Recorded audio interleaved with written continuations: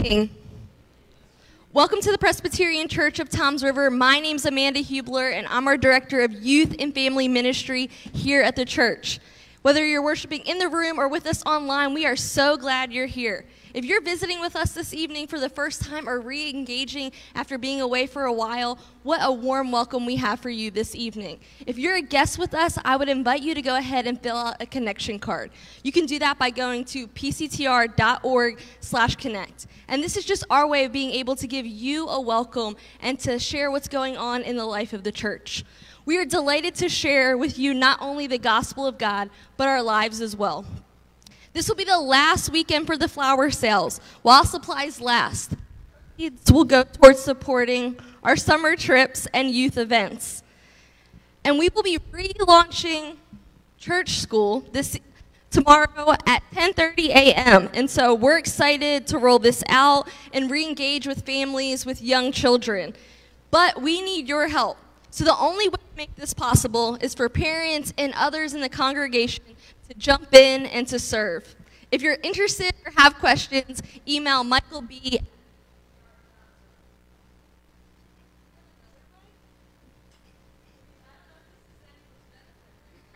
Give you new batteries. I'm going to do them all again. Just kidding. So, for those of you that didn't hear, we're going to be relaunching church school, so that's exciting. We don't want that to be missed, okay? That's going to happen on Sundays at 10:30 a.m. starting tomorrow. And so we need as many people as possible to jump in, to get involved, and to invest in the next generation. And while we're talking about worship, I want to share some with you that's new, this idea of worship pods. And so as we have families with their young children coming back, we're hoping that we'll have more people coming back to church in general as they're comfortable. And so we want to be able to adapt and accommodate this space here in the room. And so if there are people that you are hanging out with outside of the church that aren't necessarily in your household or your family, but they're your people, they're your pod, we're going to call them your ministry pod. And so you guys can begin to sit together. But in order to be able to sit together, when you make the reservation, just one person is going to make the reservation for the whole group, okay? So if there's 3 of you and you're from 3 independent households, just have one person go ahead and be responsible for making one reservation. We'll place you guys all together in worship, and then we can maximize this space here in the room. And then lastly, save the date for Sunday, June 6th. We are going to be having a reunion. After a season of being separated, we are going to come together as one body. There will be no Saturday service that weekend. Just one service outdoors at 10 a.m., followed by food, fellowship, and fun. Bring your own picnic and join us at the Grove. God has given us a new song to sing, a praise to our God. Many will see what he has done, and they will be amazed. They will put their trust in the Lord. Let us now stand and worship our God. Amen. Well, so good to be with you in God's presence together. There truly is only one who's worthy of every song that we could ever sing, worthy of all the praise we could ever bring. So let's do that together now as we sing, Build My Life Together.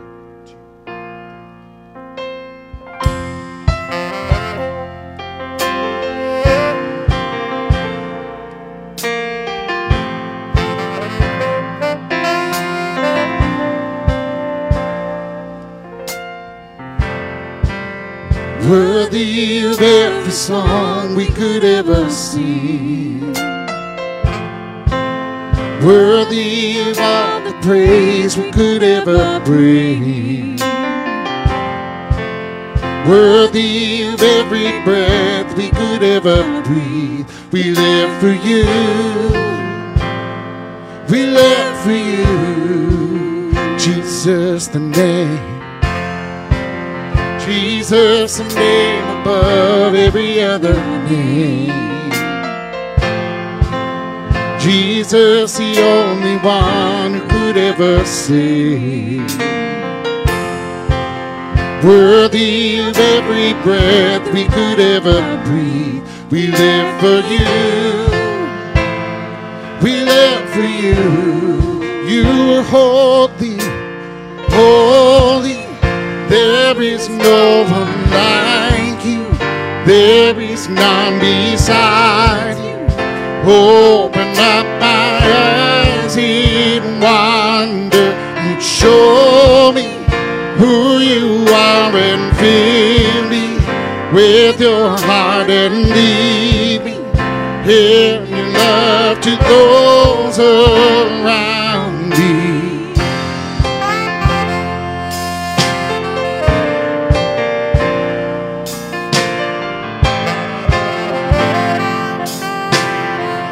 Sing worthy of every song. Worthy of every song we could ever sing. Worthy of all the praise we could ever bring. Worthy of every breath we could ever breathe. We live for you. We live for you. Jesus the name, Jesus the name above every other name. Jesus the only one who could ever save. You are worthy, worthy of every breath we could ever breathe. We live for you, we live for you. Holy, there is no one like you. There is none beside you. Open up my eyes in wonder and show me who you are and fill me with your heart and lead me in your love to those around me.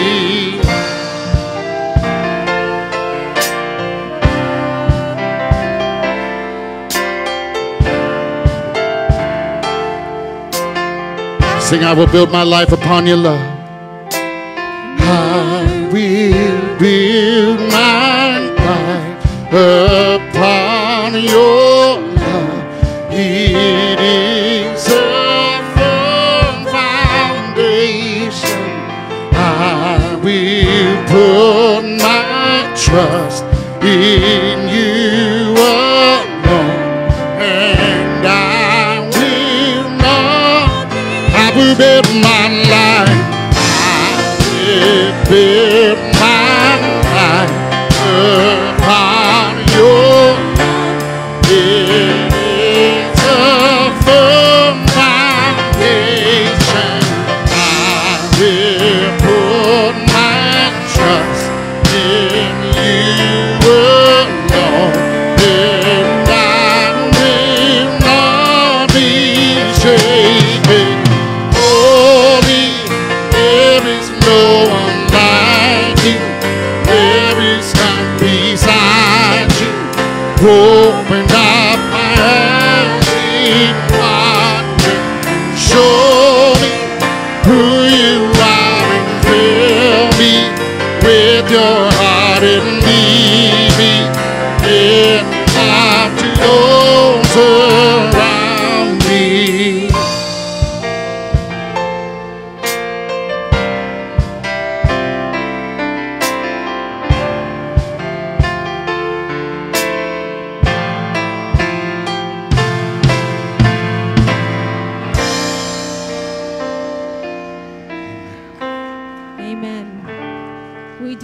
Open up our eyes to you, Lord, because great is your love, great is your strength and your mercy, and you have us every step of the way. Please join us as we sing, Open Up Our Eyes.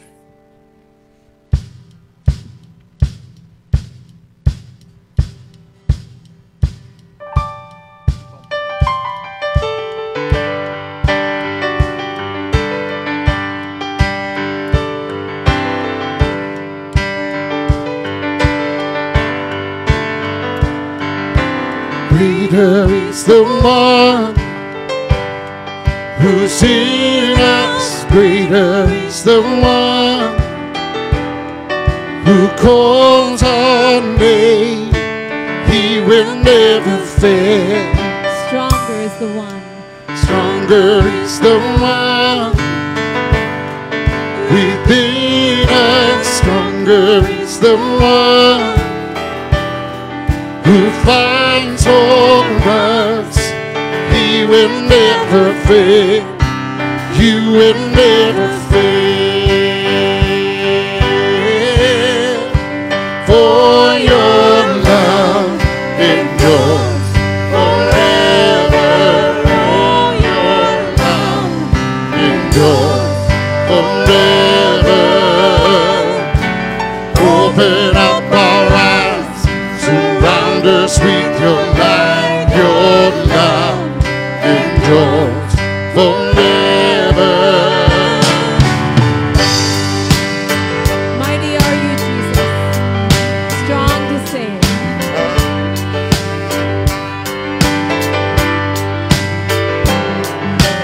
Mighty is the one who's for us. Mighty is the one who's strong to save. He will make a way. He will make a way. For your love endures forever. Oh, your love endures forever. Open up our eyes, surround us with your light. Your love endures forever. God is fighting for us always. Our God is fighting for us always. Our God is fighting for us always. We are not alone. We are not alone. We are not alone. We are not alone.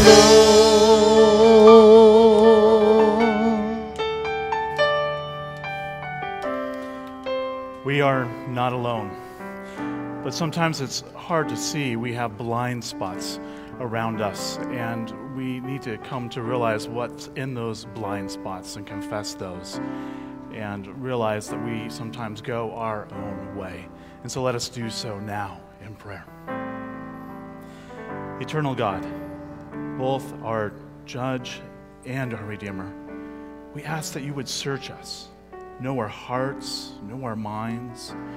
We are often unwilling or unable to acknowledge what's wrong in our own lives, content with the way that things are, reluctant to make the changes that you call us to make. We have become comfortable with a life that's less as you intended. So come quickly to us. Forgive us, renew us, transform us. Hear us now as we silently confess to you.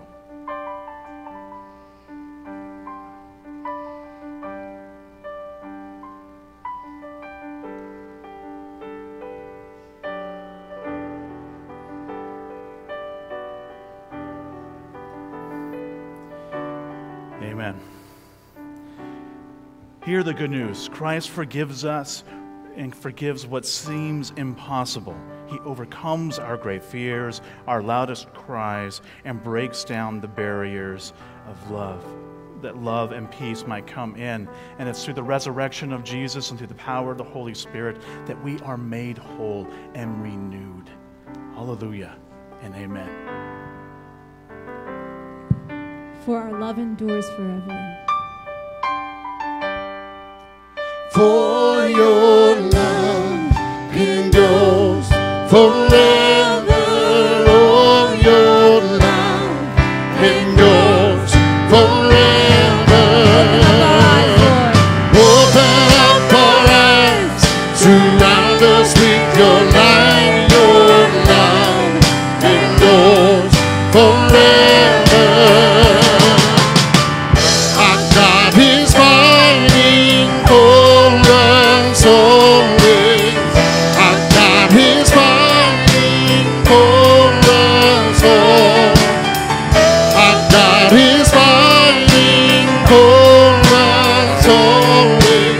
We are not alone. We are not alone.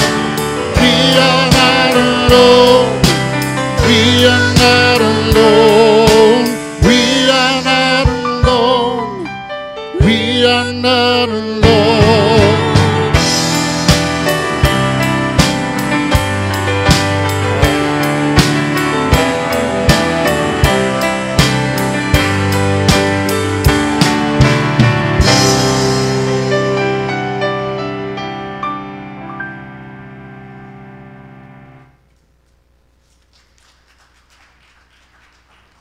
Please be seated. Our first scripture reading this evening comes to us from Luke's Gospel, chapter 5, verses 33 through 39. Here the Jewish leaders are questioning Jesus. Hear now God's word to us. They said to him, "John's disciples often fast and pray, and so do the disciples of the Pharisees. But yours go on eating and drinking." Jesus answered, "Can you make the friends of the bridegroom fast while he is with them? But the time will come when the bridegroom will be taken from them. In those days they will fast." He told them this parable. "No one tears a piece out of a new garment to patch an old one. Otherwise they will have torn the new garment, and the patch from the new will not match the old. And no one pours new wine into old wineskins. Otherwise the new wine will burst the skins. The wine will run out, and the wineskins will be ruined. No, the new wine must be poured into new wineskins, and no one after drinking old wine wants the new, for they say, the old is better." Amen.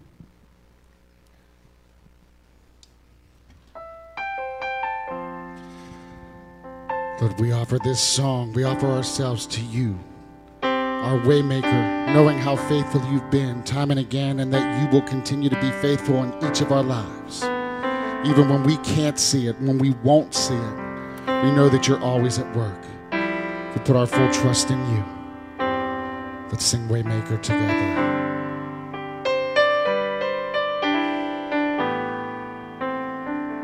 You are here, moving in our midst.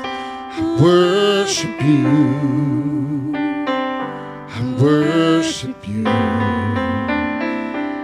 You are here, working in this place. I worship you. I worship you. Lord, you are here. You are here, moving in our midst. I worship you. I worship you. You are here, working in this place. I worship you. I worship you. You are Waymaker. You are Waymaker, miracle worker, promise keeper, light in the darkness, my God. That is who you are.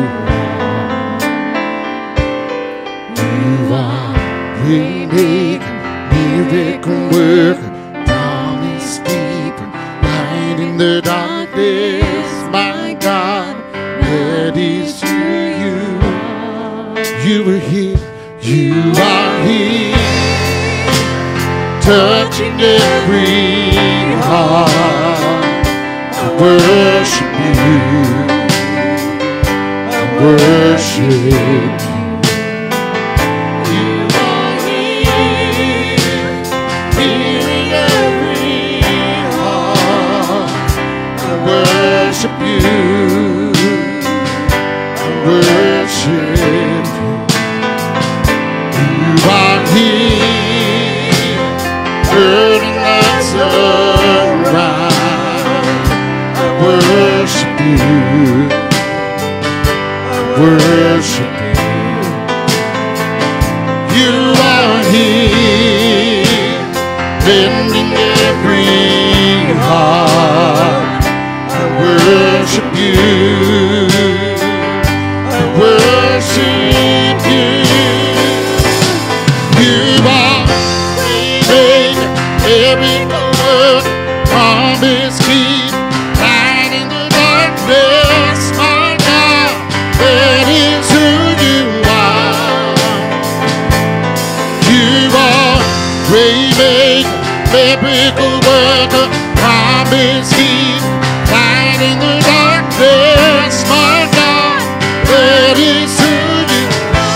is who you are. That is who you are.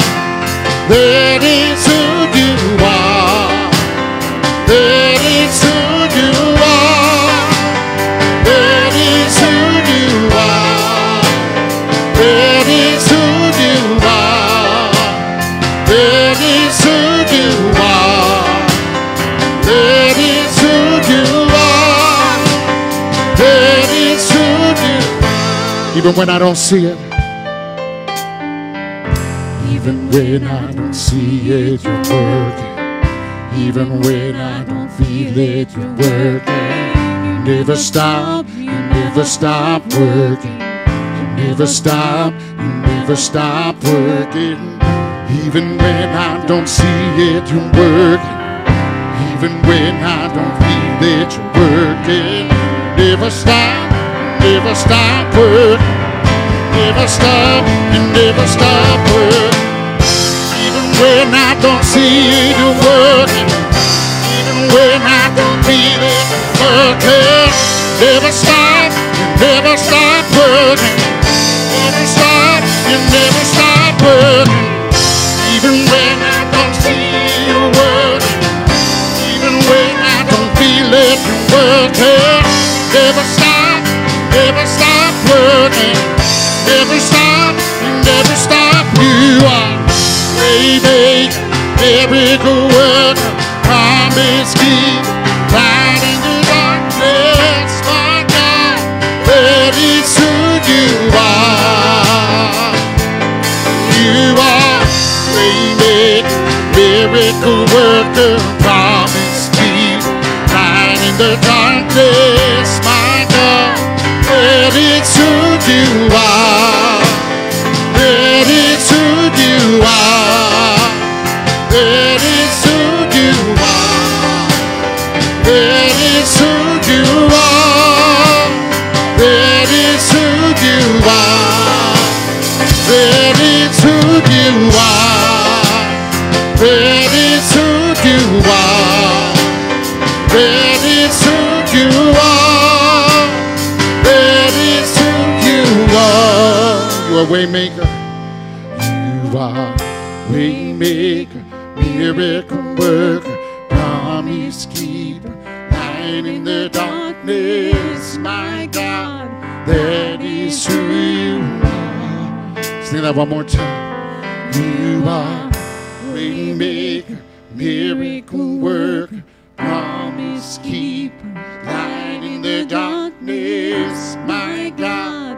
That is who you are.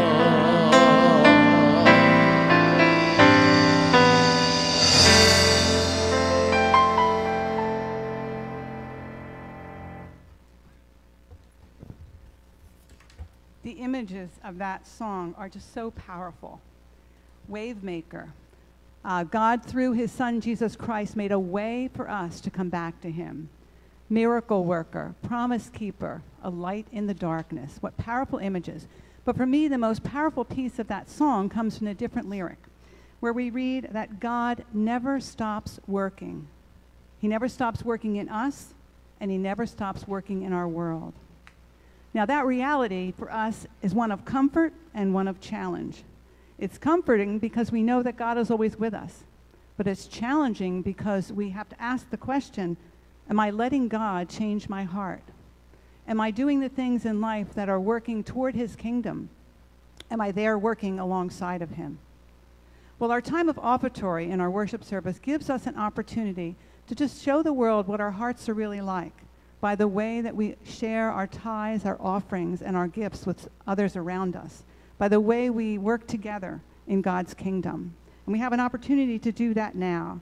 Although we're not going to be taking up an offering during the worship service, if you brought your gift with you tonight, there's a box over by the door on your way out for you to leave it there. But you can also continue to give as you have been so generously giving already. You can mail your check to the church. You can go online to pctr.org/give. You can text a gift to the number on the screen, or you can set up an auto bill pay with your bank. As we prepare now to support God's kingdom with the gifts that we're going to give, let us pray together. Heavenly Father, You have shown us your great love by sending your Son to sacrifice his life to pay the price for our sins and making a way for us to come back to you.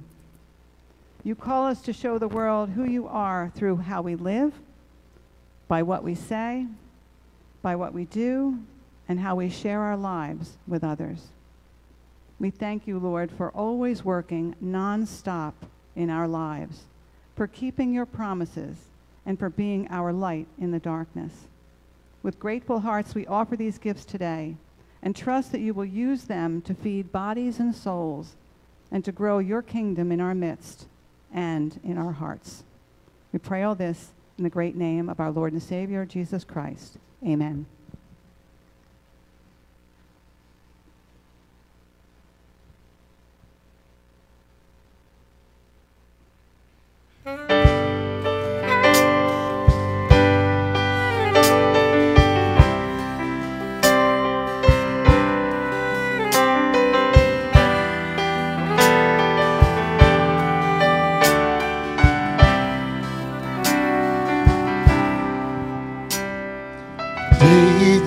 Daily I surrender.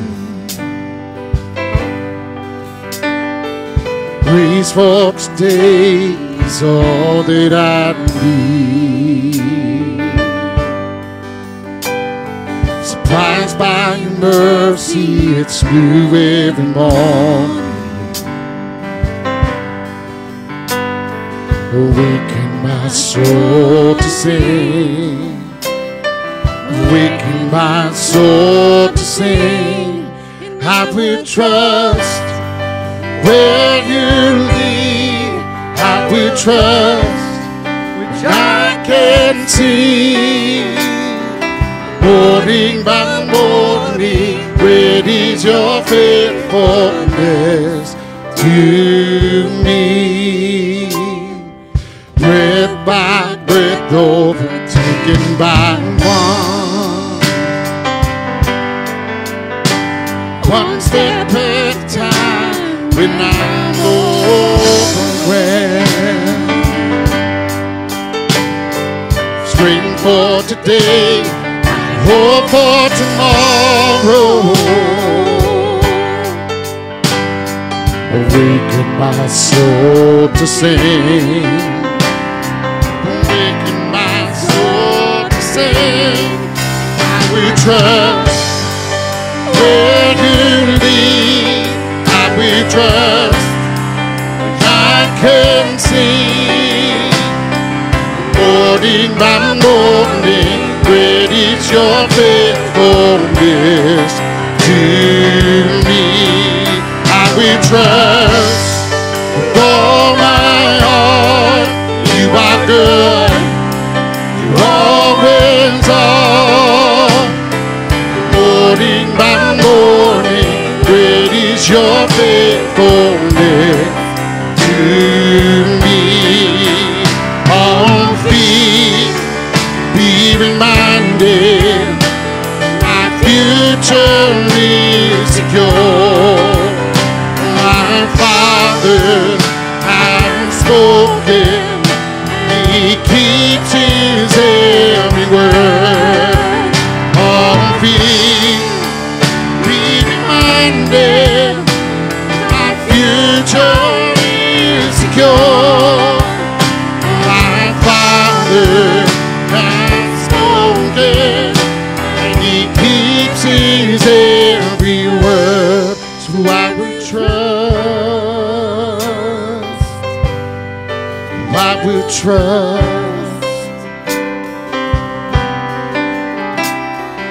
Morning by morning, oh, morning by morning, I will trust where you lead. I will trust what I can see.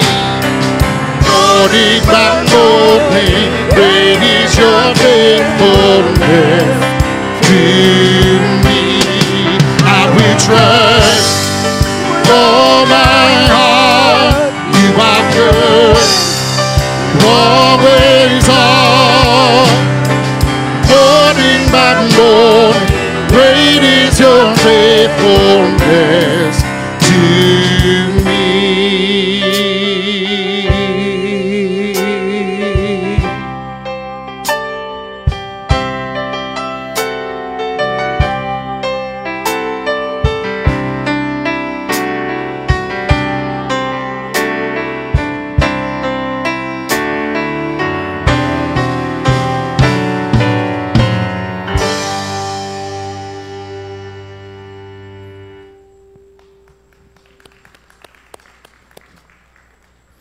What beautiful images.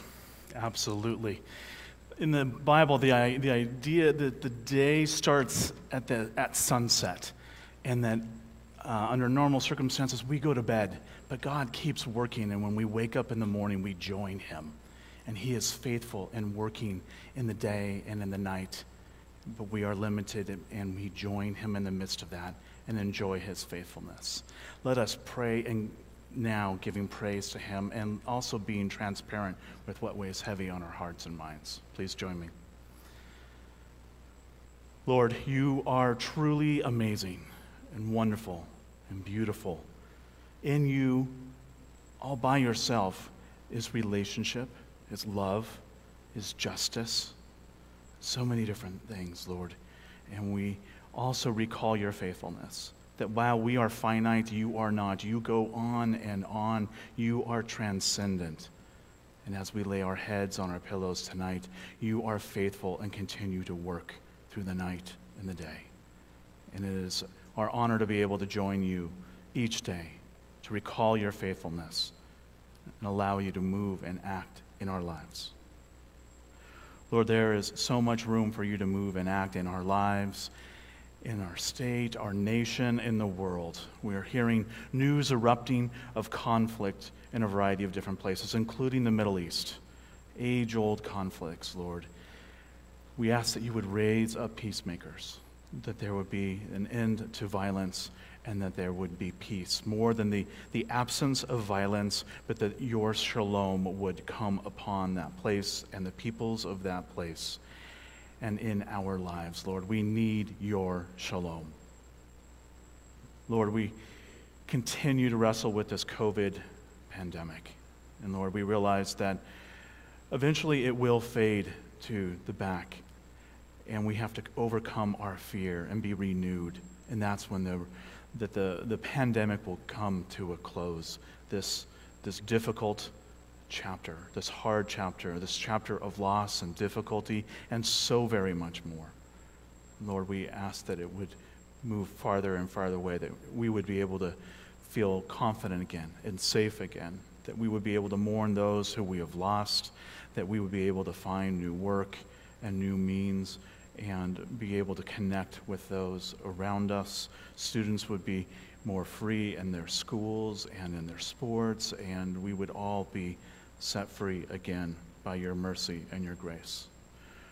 Lord, we lift up to you the start of church school for the kids and ask that it would happen in a progressive way to be safe and be a connection again between young people and other young people and the adults that are there that are stepping up and helping out however they can, seeking to reflect your love and your grace and your mercy. We pray that the details would come together, that your love would shine through in those times tomorrow and in the weeks and months ahead.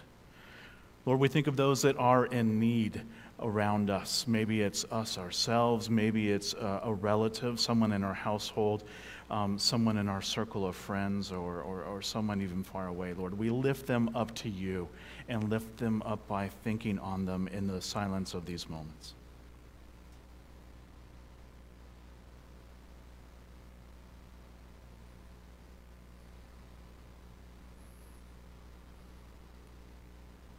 Lord, thank you that we can trust that you hear our prayers, prayers in our heads and our hearts, in our prayers throughout the day, whether it's under our breath or out loud or in our weeping or whatever it is, Lord, that you hear our prayers, that the Holy Spirit lifts them up to you, and we trust that the Holy Spirit is lifting these concerns up to you now, and trust that you will move and act in them.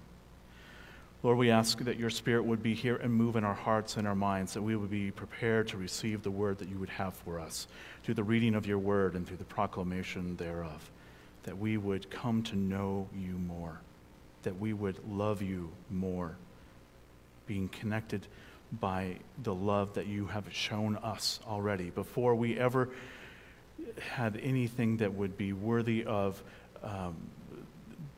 being in your presence, Lord, because there's nothing that we can offer you. All good things come from you, and you move to us and you extend us grace and love. Help us to hear that now, these next minutes.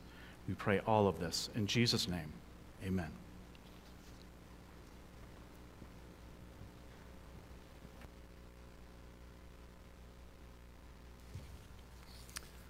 Good evening. Thank you. It's good to be with you this evening in worship. It's good to be able to share the Word of God with you. If we haven't met, I'm Robbie Ytterberg. I'm the other pastor, and it really is great to continue together our sermon series that we've called Renewed Life After Disaster. And we're in this series, as you can imagine, because we're starting to think about what life after this year, this pandemic, could be like. Life that could be renewed. But I want to tell you that this series is about so much more than that. Because there's one reality in life that is absolutely true. There's more than one, but this is true for sure. There will be hard times. There will be times when you feel devastated. There will be disasters that come into your life, and it's always going to be the question before us, what are we going to do? And what will the vision be that will carry us through it? And as we start to think about life on the other side, what could that be like? And so this whole series is about pursuing the renewal that God intends for us that's on the other side of disasters. And so we're on a journey together. We're following the book of Ezra, because in the book of Ezra, we get to follow God's people as they are being renewed, as they're emerging from a 70-year season of disaster, where the people had been taken out of their homeland, they'd taken captive in Babylon, where they were living in exile, where the temple of God had been absolutely wiped out, and the towns and cities of Judah had been destroyed, an incredible loss of life. Disaster.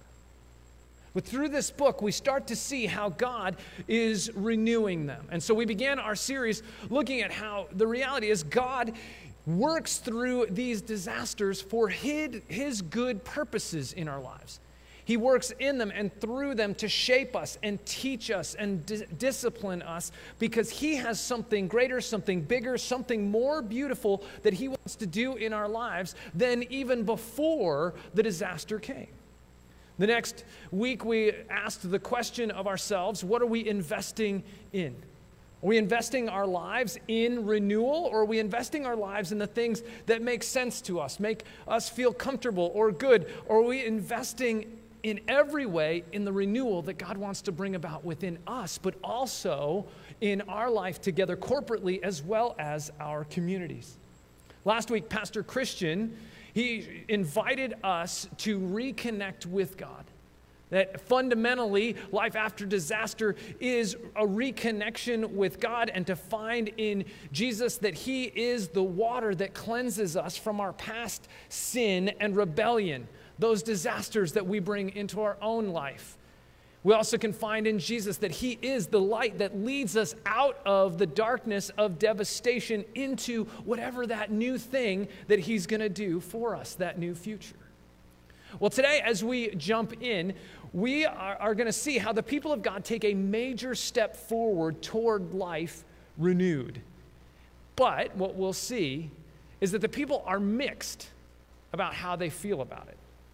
It reminds me actually a little bit of growing up in a relatively small town, Evergreen, Colorado, which was about 8 miles up into the mountains. That's where the exit was off the interstate. And I remember growing up when they decided to put in a 2-lane highway all the way from the interstate into town to connect with this little stretch of 2-lane road that went each way. And so after they finished, it was 7 miles of 2 lanes in each direction from the interstate right to the edge of our quaint little downtown.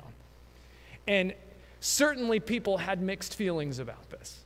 For some, it was incredible, because it meant less traffic on their smaller side streets, and they could get to everywhere they wanted to go without ever having to drive on that new ugly monstrosity, right? And for others, it was awesome because it gave such quicker access to the interstate. And because so many people commuted actually down the mountain into the Denver area for work. It also meant new neighborhoods could be built, and so more people could move into this beautiful, aptly named town of Evergreen. Well, for others, it wasn't so great. Because all of this faster traffic meant that the quiet little town was, becoming unruly. And yes, there was an increase in access, which meant there were more people. And a lot of people had moved to Evergreen because they didn't want to be with people. That's why they left Denver in the first place. And so they were not so happy that more people were moving into town, including my best friend in 7th and 8th grade who had moved in because of this new road that had been put in. For some, this new thing that was happening was an incredible gift, a cause for joy, and for others, it was disappointment. It was painful. This road was an incredible investment in our community, allowing for a whole new future to emerge, and renewal, this renewed life was good, but man, it also was hard. And so we're going to look at that similar experience that the people of God have in Ezra chapter 3. And I'll invite you, if you want to follow along, you can find the words on the screen. But let's listen together as God's word speaks into our lives this evening. Then they gave money to the masons and carpenters, and gave food and drink and olive oil to the people of Sidon and Tyre, so that they would bring cedar logs by sea from Lebanon to Joppa, as authorized by Cyrus, king of Persia. In the 2nd month of the 2nd year after their arrival at the house of God in Jerusalem, Zerubbabel, son of Shealtiel, Joshua, son of Jozadak, and the rest of the people, the priests and the Levites, and all who had returned from the captivity to Jerusalem, began the work. They appointed Levites, 20 years old and older, to supervise the building of the house of the Lord. Joshua and his sons and brothers, and Kadmiel and his sons, descendants of Hodaviah, and the sons of Henadad and their sons and brothers, all Levites, joined together in supervising those working on the house of God. When the builders laid the foundation of the temple of the Lord, the priests in their vestments and with their trumpets, and the Levites, the sons of Asaph, with cymbals, took their places to praise the Lord, as prescribed by King David of Israel. With praise and thanksgiving they sang to the Lord. He is good. His love toward Israel endures forever. And all the people gave a great shout of praise to the Lord, because the foundation of the house of the Lord was laid. But many of the older priests and Levites and family heads who had seen the former temple wept aloud when they saw the foundation of this temple being laid, while many others shouted for joy. No one could distinguish the sound of the shouts of joy from the sound of weeping, because the people made so much noise, and the sound was heard far away. Let's pray as we move into God's word together. Heavenly Father, we are grateful that though your word was written down across a huge swath of time and history, you continue to use it by your Spirit to speak right into our everyday lives. Lord God, would you take this word that's been read, by your Spirit, transform it from history on pages to being alive and active within us, that ultimately you would use it to shape us, prepare us, to move us toward renewal that you intend. It's in Jesus' name that we pray. Amen. So the people actually in chapter 1 were sent back from Babylon to Jerusalem with the explicit instructions to rebuild the temple. And here we are now halfway through chapter 3 when we start reading, in the 2nd year after they've returned, and they haven't even begun. They've been getting themselves settled, building their own homes. They've been trying to figure out how to, just make everyday life work. If you've ever moved, you kind of know what that's like. You got to figure out where the grocery store is. You got to figure out where your new doctors are, right? They're trying to figure this out. But they've got a mission. And life renewed for them centers around the rebuilding of the temple, putting God back at the center of their life in a way he never had been before. And so they begin in the 2nd month of the 2nd year, the building project. They give the money to the masons and the carpenters and all the people who have skills and trades.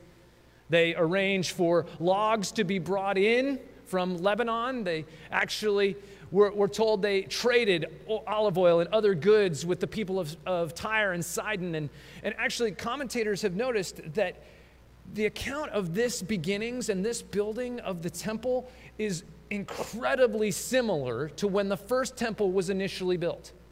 King Solomon had actually arranged barter with the people of Tyre and Sidon that they also would send the logs from the cedars of Lebanon and would bring them in to be used for the building of the temple. There's an incredible parallel that is happening here, and I'm sure not by mistake. They even actually started the construction of the temple, the rebuilding, in the same month that they had started the construction of the first temple. All these parallels probably intended to get our minds thinking about how incredible this will be when the temple is rebuilt.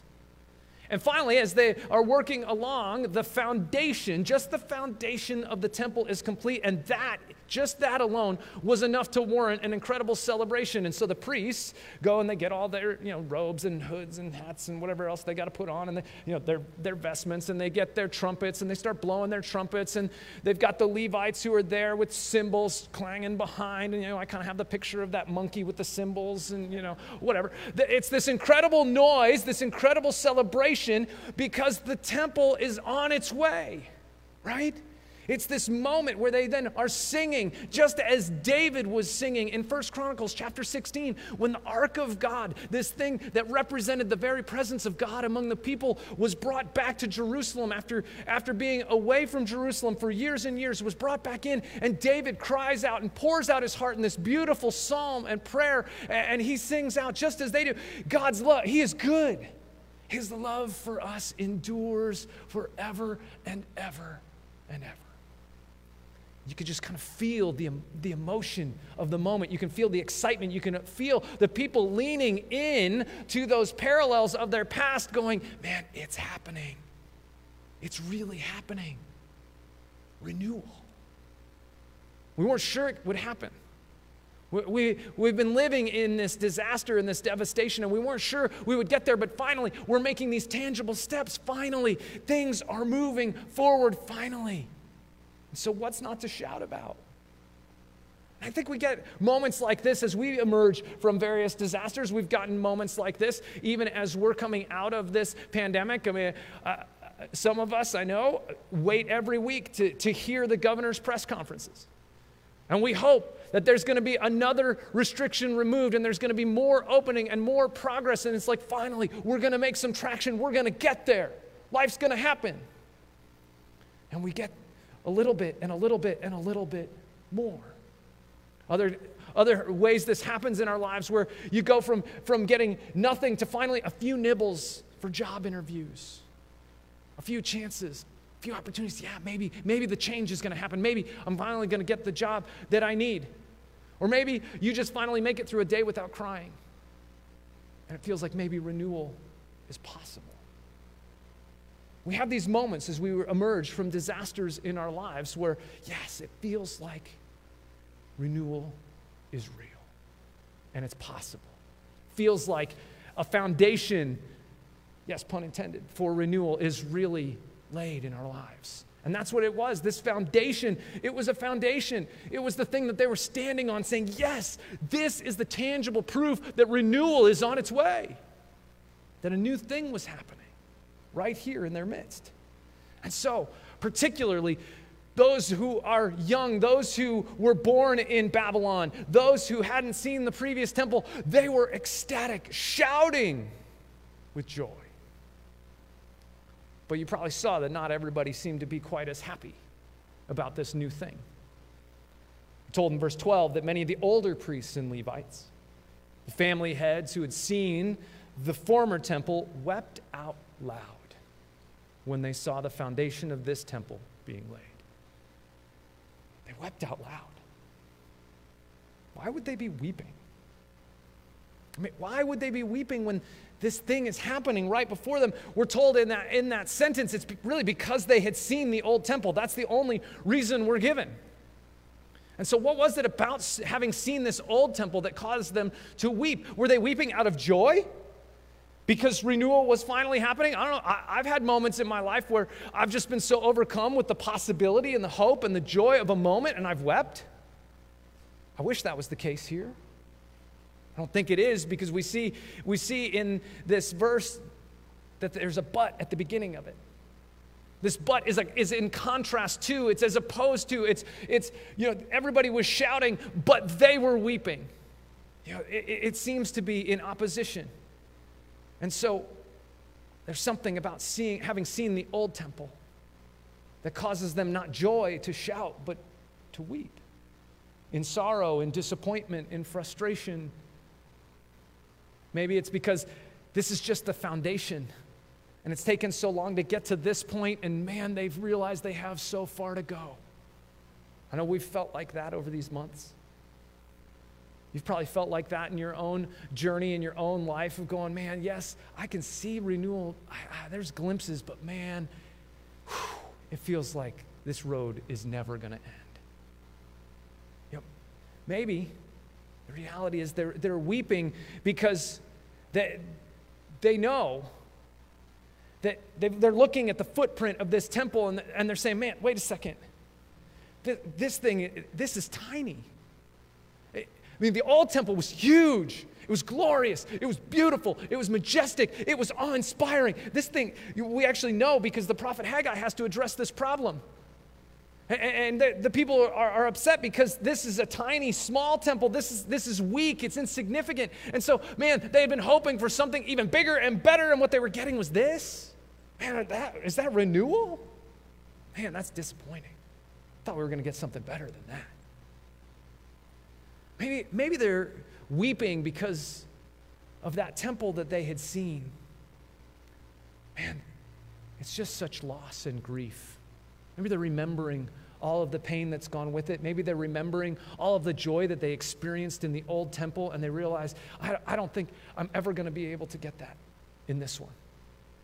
I mean, look, not only is it smaller, the Ark of the Covenant, which was at the center of the temple, it's nowhere to be found. We don't even know where it is. So we're going to build this temple, but there's going to be no ark. Remember, that was God's presence that came back into Israel. When the ark came in, David rejoiced. We don't even have an ark. And so it's new, but it's also different, and it's hard. And I think this is a reality that we experience. That renewal, in the midst of renewal in life after the disaster, life often gets harder before it gets easier, before it gets better. It often hurts worse before we get the healing. Remember, I was talking actually this week with my oldest son, Wesley, and I don't even know how the subject came up, but we were talking about road rash. Of course we were.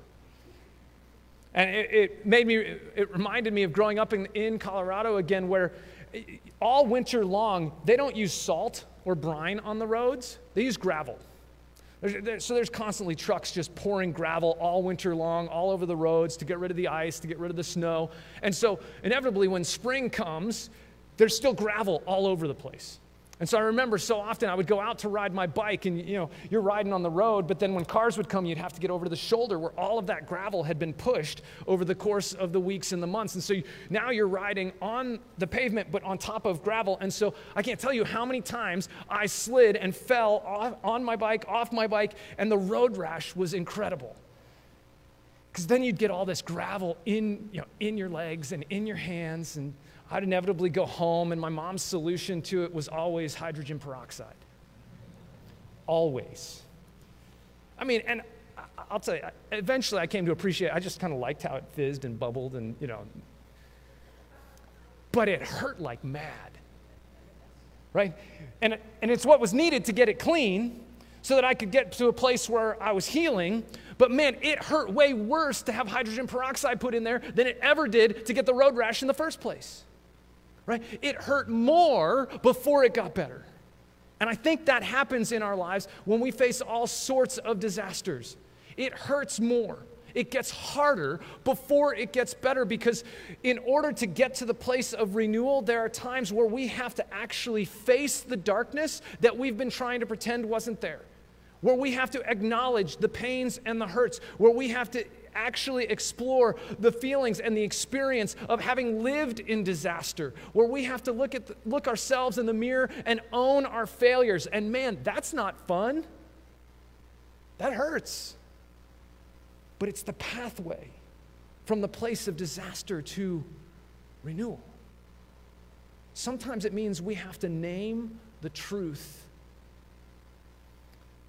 There was a woman, a wonderful woman, who loved Jesus, and I was walking with her for a number of years, and she was growing in incredible ways in her relationship with God, and she was stepping into service in the life of the church. And we started meeting together with some regularity to counsel her through some challenging things. And she would share parts of her story, and there was so much pain, and there was layers and layers to the hardship over many years. But it always felt like she was holding something back. And there were times where we would just sit in silence for extended periods. I would gently offer space and invite if she wanted to share something. I'd ask a question, and I would just simply wait in prayer, just praying over her, aware that the Lord needed to do something within her to help move her toward renewal. And so we would sometimes sit there for extended periods, and I would watch her body as she was experiencing the pain that she could not name, as she was reliving. Eventually, she shared. She named the truth of the abuse she had faced at the hands of her siblings, her parents calling her a liar for years, though they knew. And the fallout of that reality and the life of disaster that had come, the incredible pain, it was way harder, way more painful on the way to renewal. And yet it was the pathway for her to freedom, where she began to break out of the bondage of a previous way of living, of seeing herself, claiming a new identity as a beloved child of God, leading her into increased confidence, even reconciliation within her own family, tender moments shared at her parents' deathbeds. But the reality was renewal required it to get way harder before it could get better. Because that journey of introspection, of facing those realities, of acknowledging and naming the truths that we have been trying to avoid, can be really, really hard. Even emerging from this pandemic, this disaster, just starting to take steps into regular life, whatever that exactly means again. Have you had the experience of, you venture out and then suddenly you find somebody closer to you than you had expected, and you kind of have this gut reaction? It's a weird feeling to have among humans, isn't it?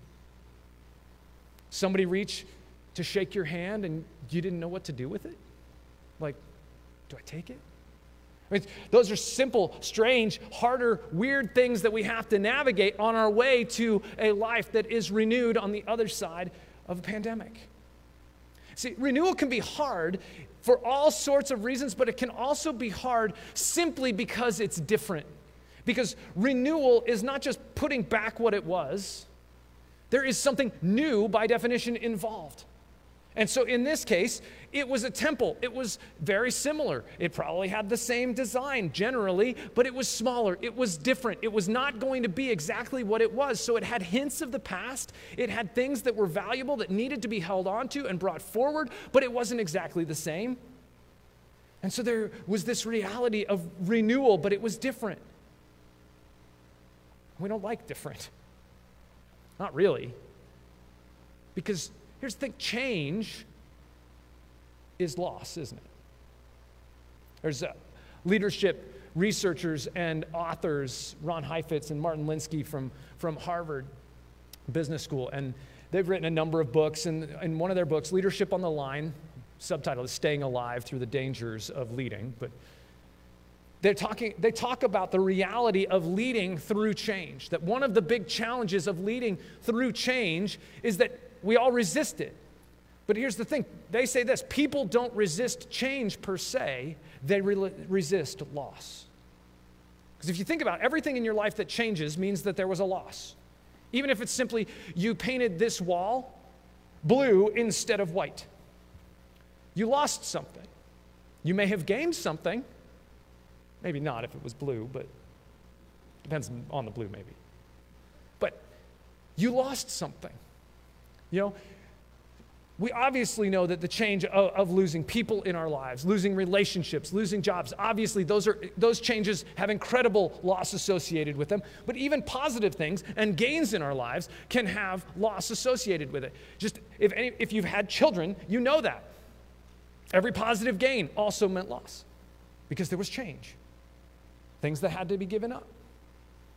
Not that you wouldn't give it up every single time. That's not the point. There's loss involved. And we resist loss. And so when we're coming into renewal, something new will require something to change. And therefore, we will have to lose something in the process. And so I wonder for you, what might need to change? Maybe it's right now in your life. For you to step toward renewal, what might need to change in order for you to position yourself in a way that the Holy Spirit can bring renewal to you? Is it a matter of really examining your practices and priorities? I mean, do you need to spend time actually listening for God's voice? Maybe it's opening the Bible, because that's something that you're like, yeah, you probably should do that, but I don't really do it with any regularity. Spending that time actually hearing from God, what He'd say to you. Maybe it's a matter of you actually have to say no to other things, because who has any more time in their day to add more stuff? You will have to lose some things probably in order to change some things, in order to posture yourself and position yourself for renewal to take place. And so will you make a different priority, but lose some things along the way? Maybe it's a matter of the need to change your communication. And so you may need to have some hard conversations with yourself or with some people in your life that you've been trying to avoid those hard conversations with. And so the loss that you're going to experience might be the reality of having to step into conflict, and that hasn't necessarily gone very well. But it's willing to take the risk, losing this safety of saying nothing for the sake of a renewal of a relationship, of your life, of your future. But there might be loss. Maybe it's a matter of needing to forgive and let go and not still hold on to the bitterness. And the change means your freedom. The loss is your pain of having to take on the cost of that forgiveness, because it's not free. Forgiveness has to happen because there's been hurt inflicted. And so there's cost involved. So the cost can be paid. Perhaps, and probably not, without the grace of Jesus Christ in your life, reminding you and giving you the experience of His radical forgiveness for you.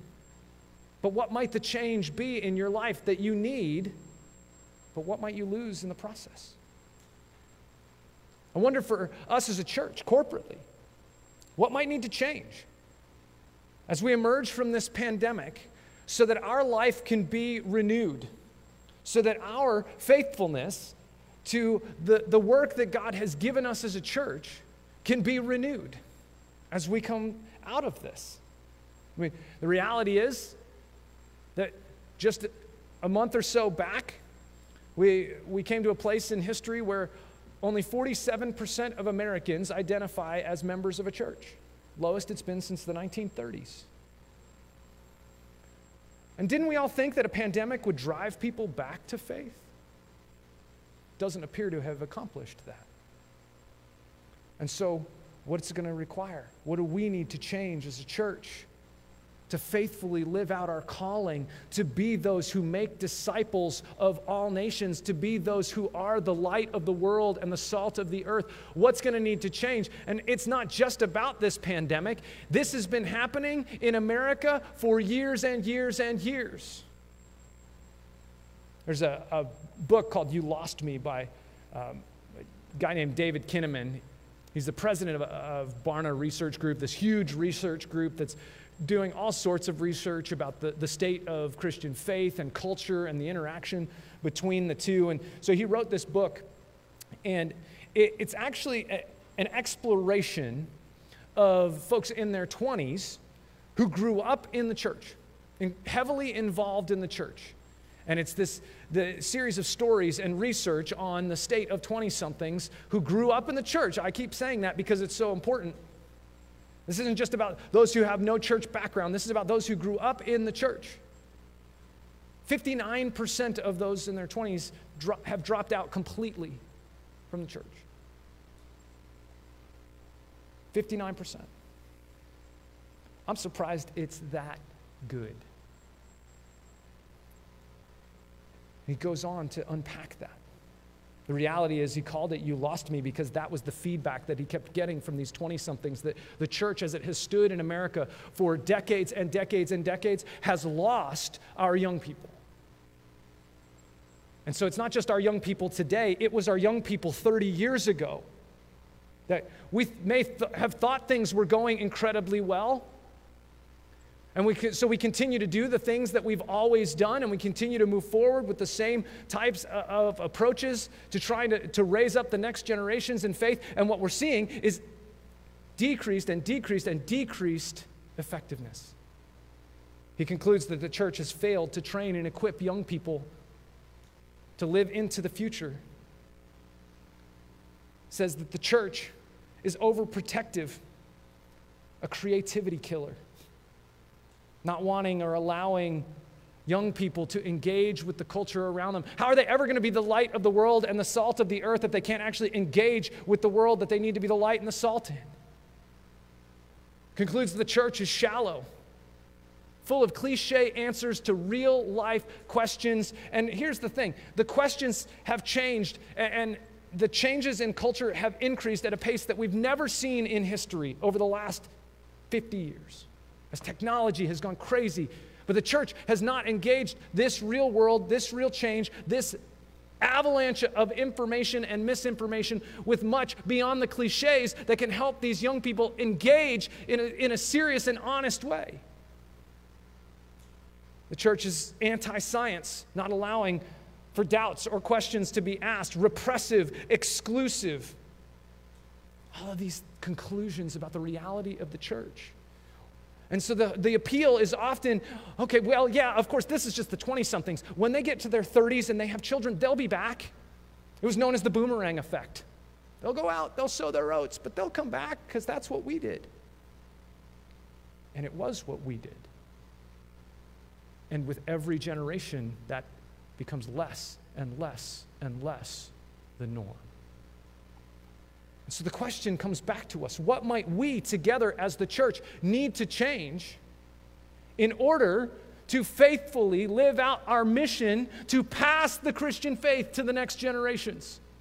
Because it's not ours to hold on to and possess forever. It's ours to give away so that they can turn around and give it away to their children and their children and their children. What might it take to get renewal? Oh, but here's the hard part. Remember, the young people were really excited when this temple foundation was laid.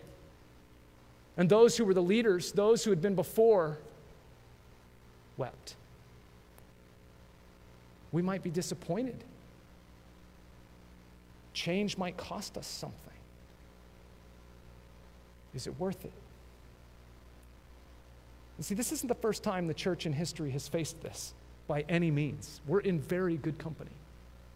Go back to the book of Acts, chapter 15. You have something known as the Jerusalem Council. And at the heart of this council was the church wrestling with what might need to change in order for renewal to happen, because there was a whole group of people saying, all right, you Gentiles, you non-Jewish background people, when you come to faith, you have to be circumcised. You've got to follow the law. You got to become Jewish to become Christian.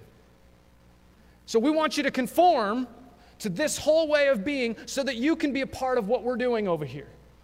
And so they had to wrestle this out. Was that a requirement, or had Jesus fulfilled all of those requirements of the law in such a way that all they needed was to hold on to faith in Jesus, and then they could be fully included in the body? And the church had to wrestle with this deeply. They wrestled in prayer. They wrestled in conversation. And the Holy Spirit led them to a place where they made a decision. And some people lost for the sake of renewal. And it was determined that faith in Christ alone is enough. That He is the source. He is the one that brings us back to reconciled relationship with God and therefore with one another. And that was enough. The church gave up its way of seeing things, its insistence upon conformity, to see a new thing happen, where then the Christian faith exploded and took over the Roman Empire, the known world of the day. It was renewal on a grand and epic scale. And so here we are, looking at life after disaster, with the question before us, what will we do with it? What needs to change? Because renewal will bring change. What does God want to change among us? What does God want to change in you, in your approach to Him, in your approach to your neighbors, in your approach to your everyday living? Because He wants to make you a new wineskin filled with new wine that can be fermented beautifully, that can become even more delicious, more rich, more beautiful, more wonderful than the old forms that you held on to before and that we held on to together, and we can see something glorious happen. And the generations behind us will come to a faith in Jesus Christ, know Him as Lord and Savior, will bow their lives before Him, and will then give themselves back in this incredible, purpose-filled living where they will be the salt of the earth and the light of the world. That's our longing. It's my longing for the next generations behind us. That's what renewal looks like. What's God going to do? But it might require us to change. Let's pray. Lord God, I'm so grateful that when faced with the question of allowing us to simply die or to be renewed, that you were willing to pay the price. That Jesus, you gave your life for us so that we could be renewed from the inside out, so we could be healed, we could be set free, that we could have new purpose, new meaning, new joy. Lord God, but I confess and acknowledge that change is hard, renewal is hard, that it's trying. I confess I don't want to let go of the things that I'm comfortable with, the ways I'm comfortable functioning. And so, Lord, we need you to lead us, that we can see your renewal happen individually among us, so that there can be revival in our hearts and our lives and our souls, and that there can be revival in your church as we step into life on the other side of this pandemic and life in the midst of this very real world that is dying apart from you. Lord God, may you lead us. And Lord, may we be willing to follow, even when that requires change. In Jesus' name, amen. Amen. And as we walk towards renewal and the healing that we need, may we remember that when you speak, that you shatter the darkness, your voice awakening your church, because your name is power, Lord. Please rise and sing that truth with us.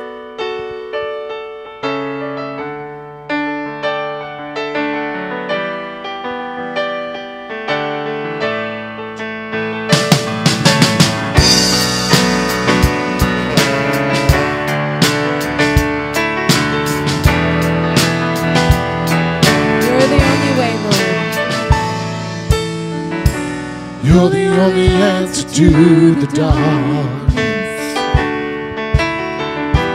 You're the only right among the wrong. You're the only hope, Lord. You're the only hope among the chaos.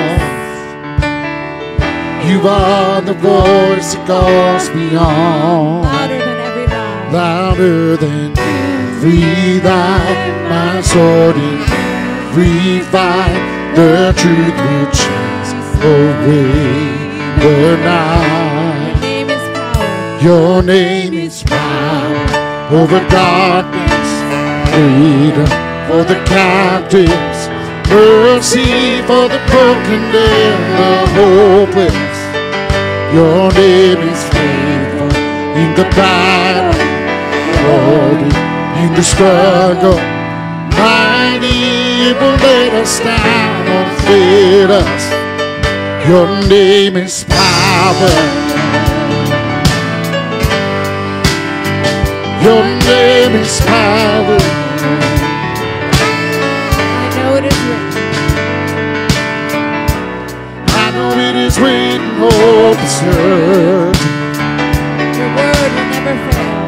I know that the word will never fail.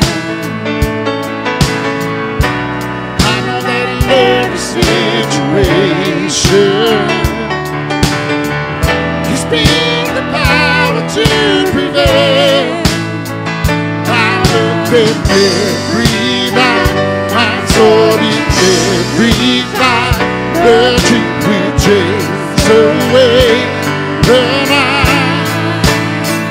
Your name is power over darkness, freedom for the captives, mercy for the broken and the hopeless.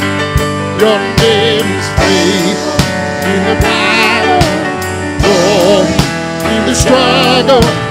Mighty, will let us down or fail us. Your name is power. Your name is power.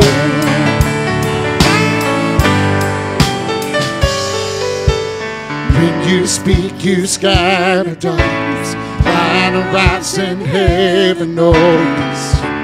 Holy Spirit, let us hear it. When you speak, the church awakens. We believe the change is coming. Holy Spirit, let us hear it. When you speak, you scatter darkness. Light of rise and heaven opens. Holy Spirit, let us see it. When you speak, the church awakens. We believe that change is coming. Holy Spirit, let us see it. Your name is power. Your name is power over darkness, freedom for the captives, mercy for the broken and the hopeless. Your name is faithful in the battle, glory in the struggle. Mighty, will let us down or fail us. Your name is power over darkness. Your name is power in the chaos. Your name is power.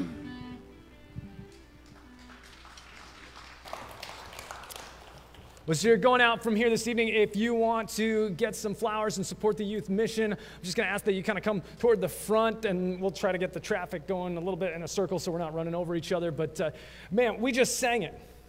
Holy Spirit, let us hear it. When you speak, the church awakens. We believe the change is coming. Holy Spirit, let us see it. I don't know what the change is, but God wants to renew your life individually and our life together, so that we can live into that future, that new and glorious future that He has for us and for our children and our children's children and the generations to come. Go out and live with the guiding of the Holy Spirit with you each and every day, that you can follow his voice. Together, we can love the one who loved us first. In Jesus' name, amen.